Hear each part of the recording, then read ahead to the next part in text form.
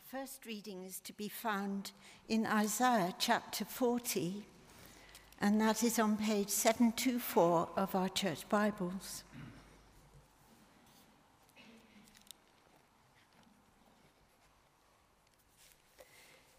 Comfort, comfort my people, says your God. Speak tenderly to Jerusalem and proclaim to her that her hard service has been completed, that her sin has been paid for, that she has received from the Lord's hand double for all her sins. A voice of one calling in the desert, prepare the way for the Lord, make straight in the wilderness a highway for our God. Every valley shall be raised up, every mountain and hill made low. The rough ground shall become plain, the rough ground shall become level, the rugged places a plain. And the glory of the Lord will be revealed, and all mankind together will see it. For the mouth of the Lord has spoken. A voice says, cry out. And I said, what shall I cry? All men are like grass, and all their glory is like the flowers of the field. The grass withers, and the flowers fall, because the breath of the Lord blows on them. Surely the people are grass. The grass withers, and the flowers fall, but the word of our God stands forever. You who bring good tidings to Zion, go up on a high mountain. You who bring good tidings to Jerusalem, lift up your voice with a shout. Lift it up, do not be afraid. Say to the towns of Judah, here is your God. See, the sovereign Lord comes with power, and his arm rules for him. See, his reward is with him, and his recompense accompanies him. He tends his flock like a shepherd. He gathers the lambs in his arms and carries them close to his heart. He gently leads those that have young. This is the word of the Lord.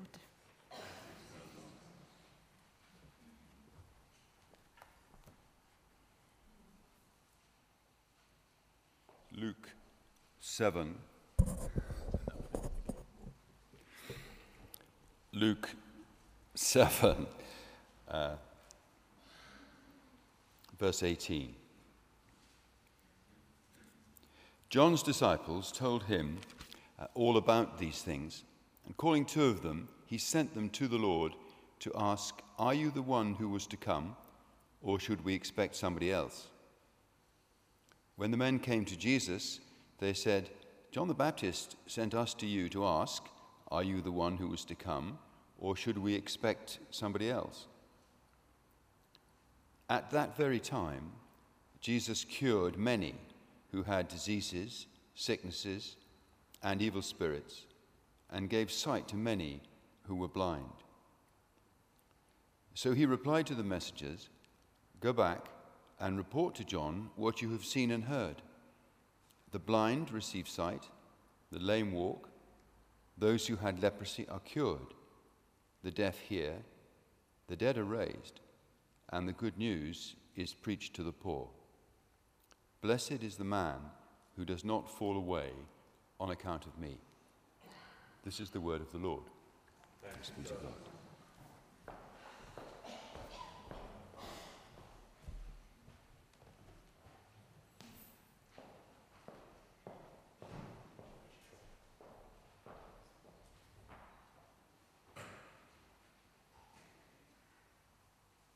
Good morning. There we go. I'm keenly aware of Virginia this morning as I stand here, because this is an awesome passage. But she was firmly of a mind that you could have too much of a good thing. So I shall keep it as brief as I can. Let's pray. Heavenly Father, thank you for the richness of your word. But Lord, speak to our hearts this morning. Help us to leave this place changed by an encounter with you. Amen. So, I wonder, if you are a fan of rugby. Are you? The answer that you feel in your heart about that question will really affect how you feel about my next statement, and that is, we've been promised over the next 6 weeks a feast of over 4,000 minutes of World Cup rugby on the TV.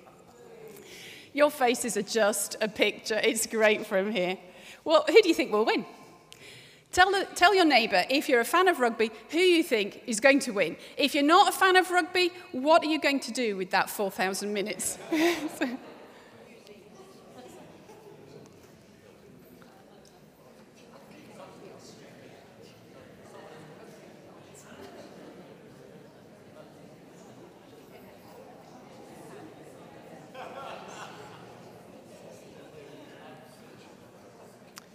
Quite a lot of discussion. Probably as many views as we have people in the room. On Friday night, we settled down at home in front of the TV to join the capacity crowd at Twickenham and millions, I'm told, of other TV viewers to watch England and Fiji battle it out on the pitch. The stadium was positively bristling with anticipation. And I can tell you there were 1 or 2 tense moments in our living room as we were leaning forward in our seats, waiting with anticipation for the TMO replays to give us clear sight of that try line. Would it be a try or would it not?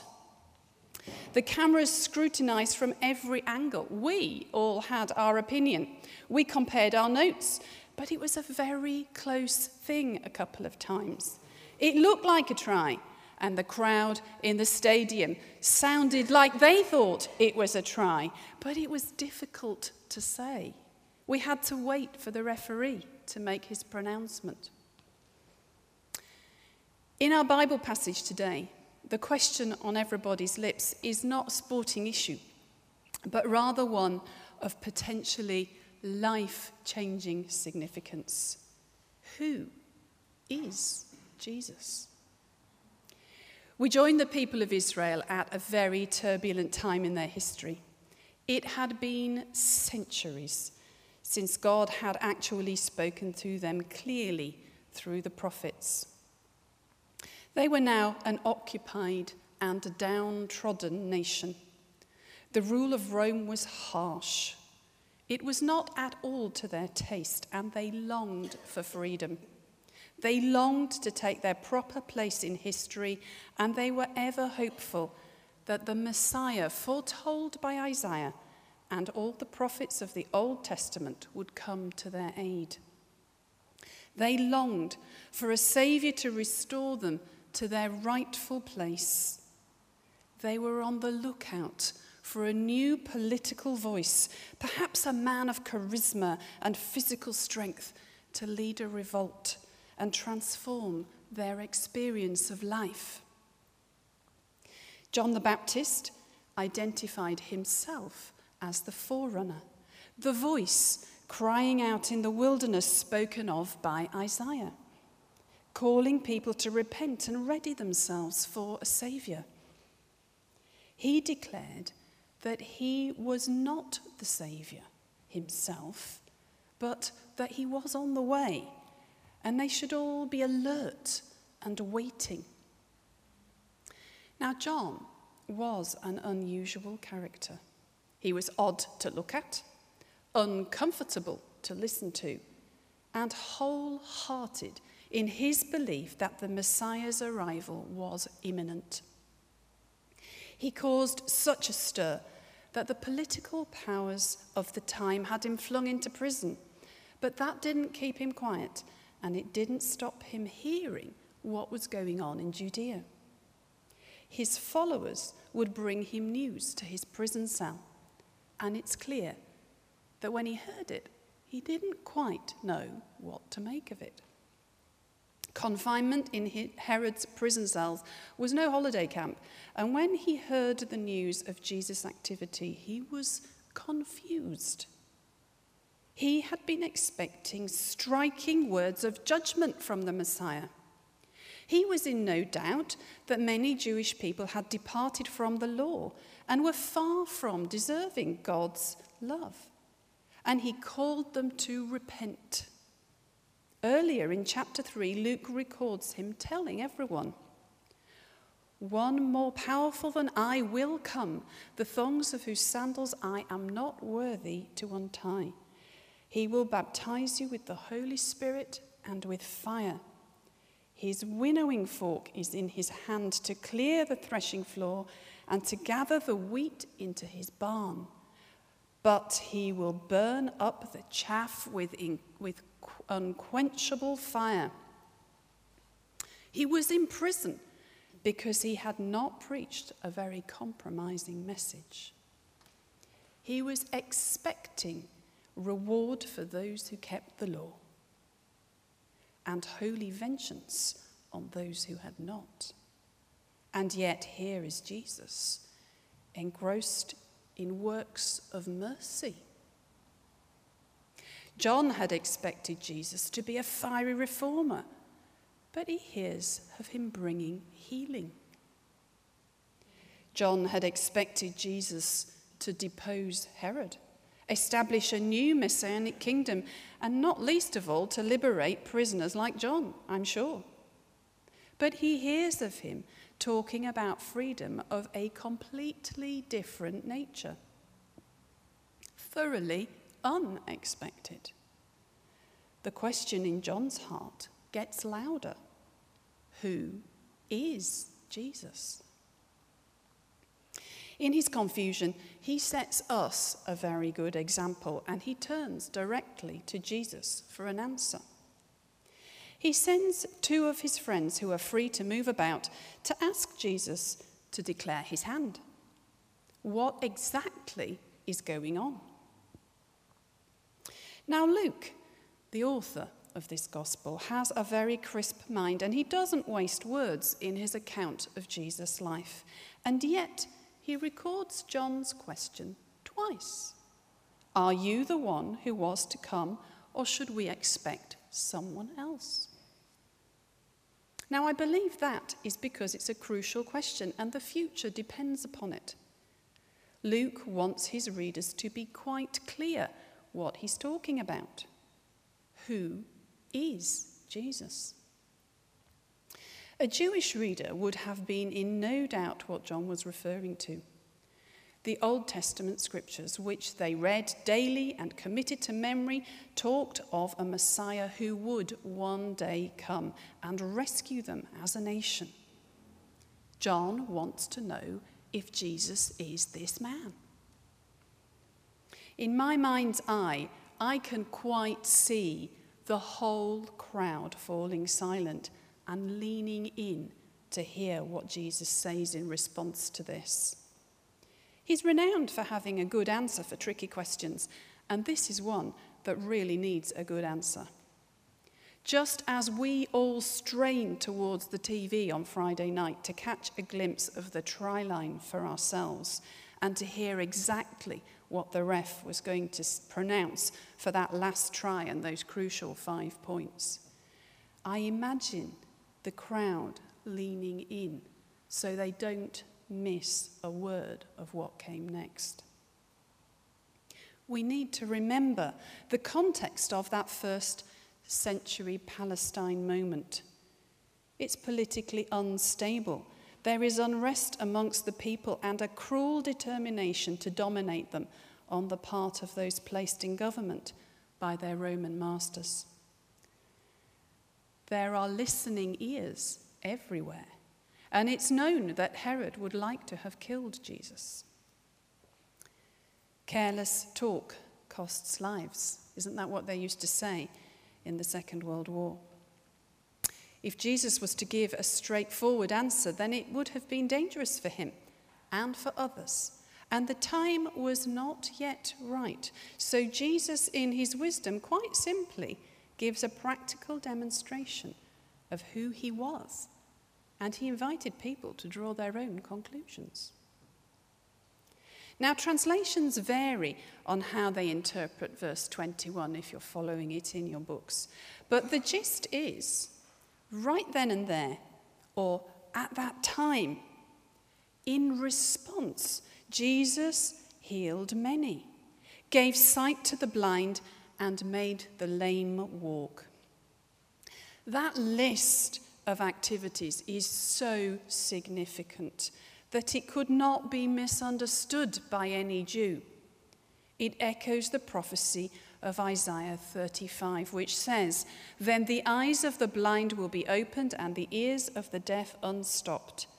Then will the lame leap like a deer and the tongue of the dumb shout for joy." It's quite clear what he's saying. Jesus is declaring in action, not words, the coming of his kingdom.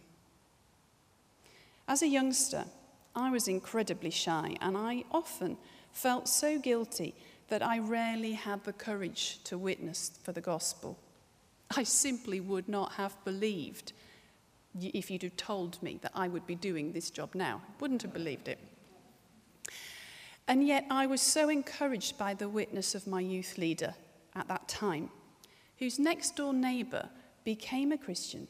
She found faith and started coming to church, not because of anything Lillian ever said to her, but because she watched Lillian over the garden fence.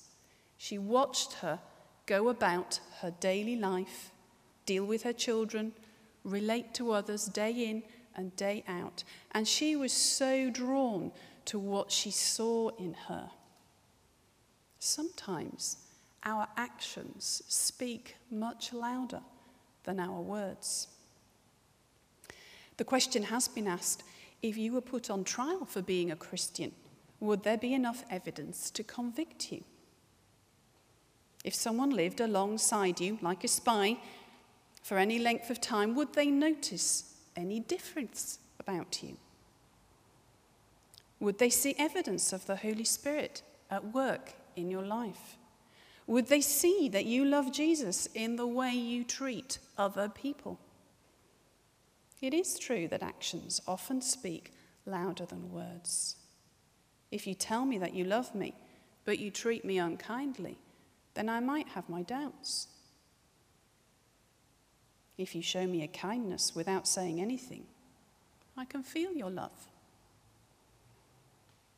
So back to our passage. John asked, "Are you the one?"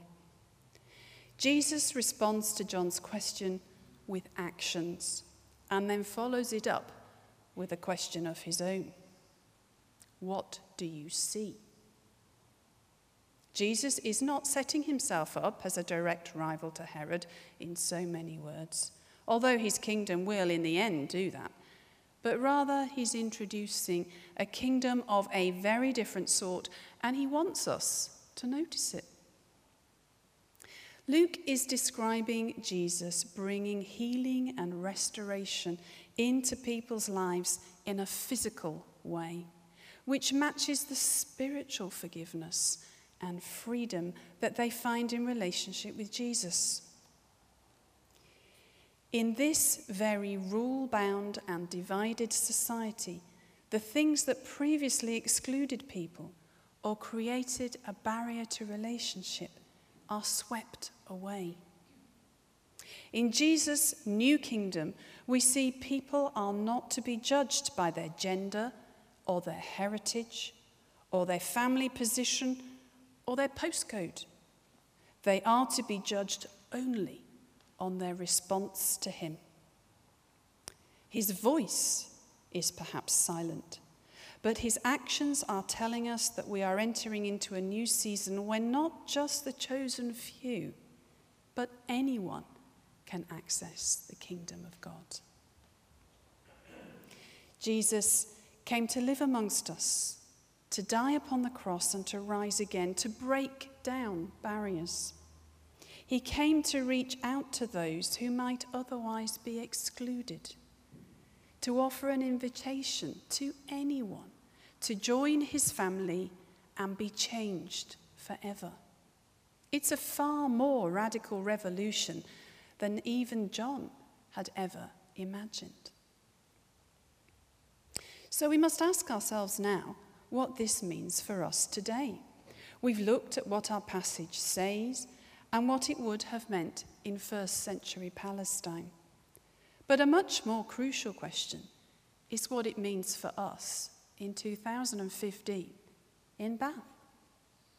How will it change our lives? Because we believe Scripture is God's living word. It's designed to bring change when we read it.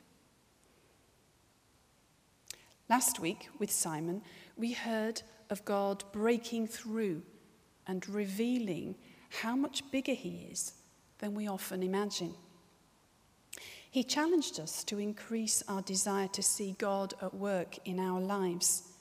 And I've been wondering this week, as I ponder this passage, what that would really look like. What aspects of my life might be different if my vision of God was bigger? Might it change my priorities? The way I spend my time and my money, perhaps? The way I speak to people? The things I do and say? Or perhaps refrain from doing or saying? If I allowed God to be bigger, might I trust him more with my life, my plans for the future, for my family? Perhaps this morning you're sitting there pondering, like John in his cell, who is this Jesus? Perhaps you're watching and listening and trying to make sense of it all. Could today be the day that you take that risk and turn directly to Jesus for an answer? If that is you, please do speak to Simon or me after the service. We'd love to talk with you more. As we gather around the table in a few moments, we will retell the story of Jesus' life and death on the cross. But the story doesn't end there. We remind ourselves also of his resurrection to life and the fullness of life he offers us as a result. It's a story that invites us to be changed, to have a bigger vision of God and to trust him to bring wholeness and healing to our lives, whoever we are and whatever the brokenness in our life looks like. No one is too broken to be beyond his reach. And, incidentally, no one is so sorted that they don't need his loving touch. And so we invite you to come. Come as you are. As you receive the bread and the wine, receive his touch on your life and invite him to bring wholeness and healing where you need it most. It's an invitation to be changed forever. So we invite you to come. Amen.